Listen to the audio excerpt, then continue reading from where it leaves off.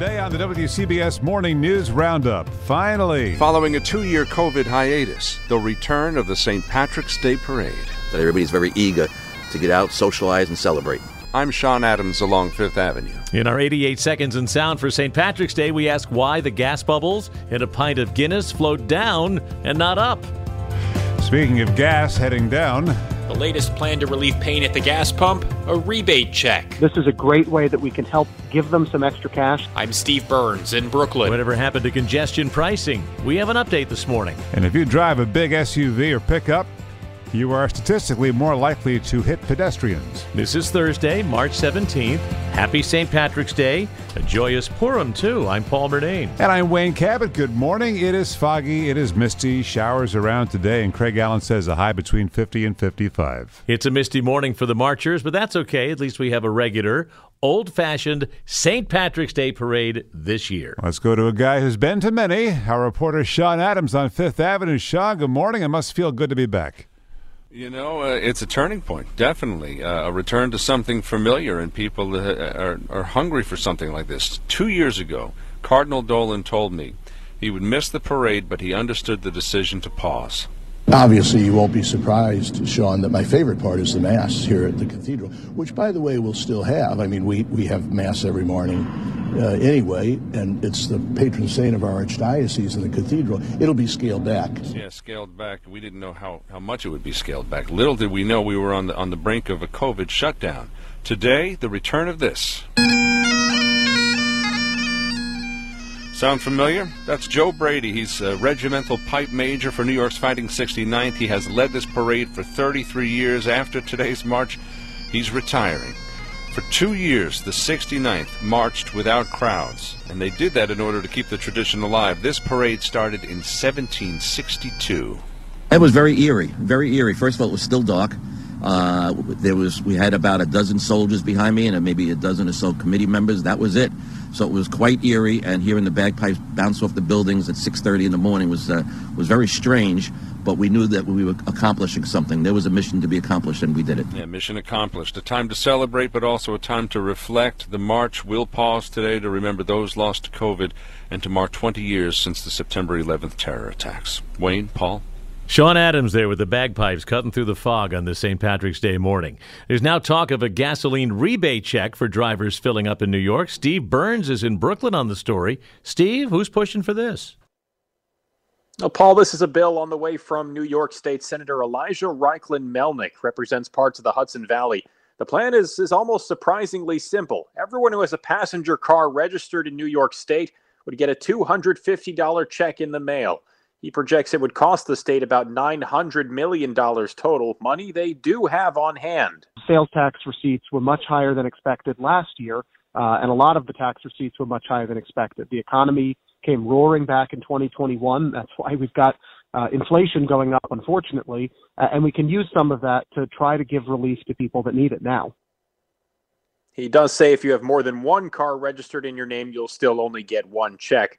The senator's also on board with the state Senate's larger proposal included as part of their budget to roll back the state's sales tax on gas through the end of the year. It's about 16 cents a gallon, so you'd be looking at saving a few bucks each fill-up. Paul and Wayne. Steve, you heard from the MTA boss about why this might be a bad idea. What did he tell you? Yeah, the MTA is somewhat concerned about the prospect of a gas tax suspension. It gets about $400 million a year from the gas tax. It all depends on which taxes end up getting suspended. When we talk about the gas tax, we're actually talking about a handful of taxes that get tacked on. So that'll no doubt be a conversation lawmakers will be having over the next couple weeks. Steve Burns in Brooklyn this morning. Thanks. And whatever happened to congestion pricing? Well, it's still on. An extra toll inside Manhattan for drivers south of 60th Street is now set to launch at the end of next year, 2023. The tolls were supposed to go up last year, but the program was delayed by the Trump administration. Now the MTA says it expects federal approval to begin construction. The MTA does not say what the toll will be, but there are estimates ranging anywhere from $9 to $23, depending on the time of day. And more for the trucks out there. And now on the Morning News Roundup, what to expect with the weather. Here's Chief Meteorologist Craig Allen. We're at 45 in the city. That humidity really jumped through the night. All the moisture in the air showing up as fog and drizzle and mist, and the first showers are out there too. The winds have backed around to a northeasterly direction. And so much cooler today, 50 to 55 under this overcast sky with periods of rain. That's already showing up on radar as well. More and more as we're going through the morning, seeing the radar filling in here. Mostly on the light side. There's nothing terribly heavy out there, but there will be off and on rain and drizzle and fog most of the day. Tonight, rain ending, followed by partial clearing, lows in the mid-40s, and tomorrow, well, the sun will return, much warmer too. Highs near or a little over 70. The weekend starts with showers, ends with drier, cooler weather, though, on Sunday. So that's the better of the two. Right now in the city, 45, humidity 93%, northeast wind at 8. Craig Allen of the Weather Center this morning. There's action on Ukraine here in New York today. The UN Security Council meets at the request of 6 Western nations, which want a resolution on Russian war crimes for targeting civilians. The 6 nations, the U.S., the U.K., France, Ireland, Norway, and Albania. The UN mission of the United Kingdom says Russia's illegal war on Ukraine is a threat to us all. Drivers of bigger vehicles, if you drive a pickup or an SUV, you're more likely to hit someone when making turns than drivers of cars. This is from a new study released today by the Insurance Institute for Highway Safety, and it points to the increasing popularity of larger vehicles as a possible factor in rising pedestrian deaths on U.S. roads. The authors also questioned whether wider pillars holding up roofs of the larger vehicles make it harder for the drivers to see people. In 2020, the last year for which complete statistics were available, pedestrian deaths were up 4% in 1 year, up 59% since 2009. On this St. Patrick's Day, the thought comes to trying to force down a meal of boiled meat and vegetables. Is that a thing still? Forcing it down? You don't have to force it down. It goes down pretty easily. And the corned beef and cabbage? I'm not a fan. You're not a fan? No. I love it. You put the right kind of mustard on it. Well, here's the thing you do also. In my house, we have the corned beef, but we also have the rye bread.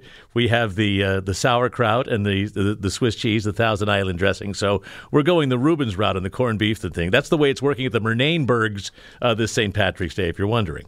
Murnaneberg? That's one way to put it, yes. Well, it's Wayno Cabot here. Dig in. On the Morning News Roundup. Thursday morning, the 17th, St. Patrick's Day. Here are 3 things to know. Number 1, Ukraine's President Vladimir Zelensky said this morning the continuous Russian shelling has made it impossible for evacuation corridors to work. The second thing, it's uncertain how many people were killed or injured in a Russian attack that wrecked a theater in Mariupol where people had been sheltering. We are seeing reports this morning that there are survivors, according to local reports. Again, this theater was clearly marked as having children inside. Number 3, former Governor Andrew Cuomo continues his comeback tour today with a stop in the Bronx as unnamed sources are spreading the word to reporters he's considering a primary challenge against Kathy Hochul. And Cuomo factors into our WCBS News Radio 88 Seconds in Sound for this date, March 17th. Mayor de Blasio says he's considering a shelter-in-place order. On this date in 2020. Though Governor Cuomo says any shelter-in-place decisions are his call, and he is not considering one. 2012, New York City. Sorry for the inconvenience. We are trying to change the world. Police break up an Occupy Wall Street rally at Zuccotti Park and detain 73 people. One very poignant example for their outrage came exactly 3 years earlier, 2009, when New York Attorney General Andrew Cuomo said AIG, which taxpayers had just bailed out, paid out $1 million-plus bonuses to 73 employees, including 11 who didn't even work there anymore. The whole concept of a performance bonus is oxymoronic when it comes to AIG. WCBS News 88, Governor Cuomo has named 2008, David Patterson, who listened to New York radio to learn the world because he was too blind to read, is sworn in as New York governor to replace a disgraced Eliot Spitzer. I came in suddenly in March of 2008, and I fell into the trap of living crisis to crisis. I paid institutionally a serious price for it. The New Jersey Turnpike has paved the way to a new age in road building. But on this day, Governor Florio in 1991 raised tolls 70%. St. Patrick's Day began when a 16-year-old named Patrick was captured from his home and taken as a slave to Ireland. The year was 432, the arrival of Christianity to Ireland. 1324 years later, New York City held its first St. Patrick's Day celebration. The year 1756, the place, the Crown and Thistle Public House on Whitehall Street, although that location has been challenged over many a pint of Guinness. Speaking of which, the Irish still debate why the bubbles flowed downward, not upward. This is March 17th. Maybe because the people drinking it are actually upside down at that point. It just looks like it's going that way. Depends on the time of day, doesn't it, right? But it's still early. It is a St. Patrick's Day WCBS Morning News Roundup.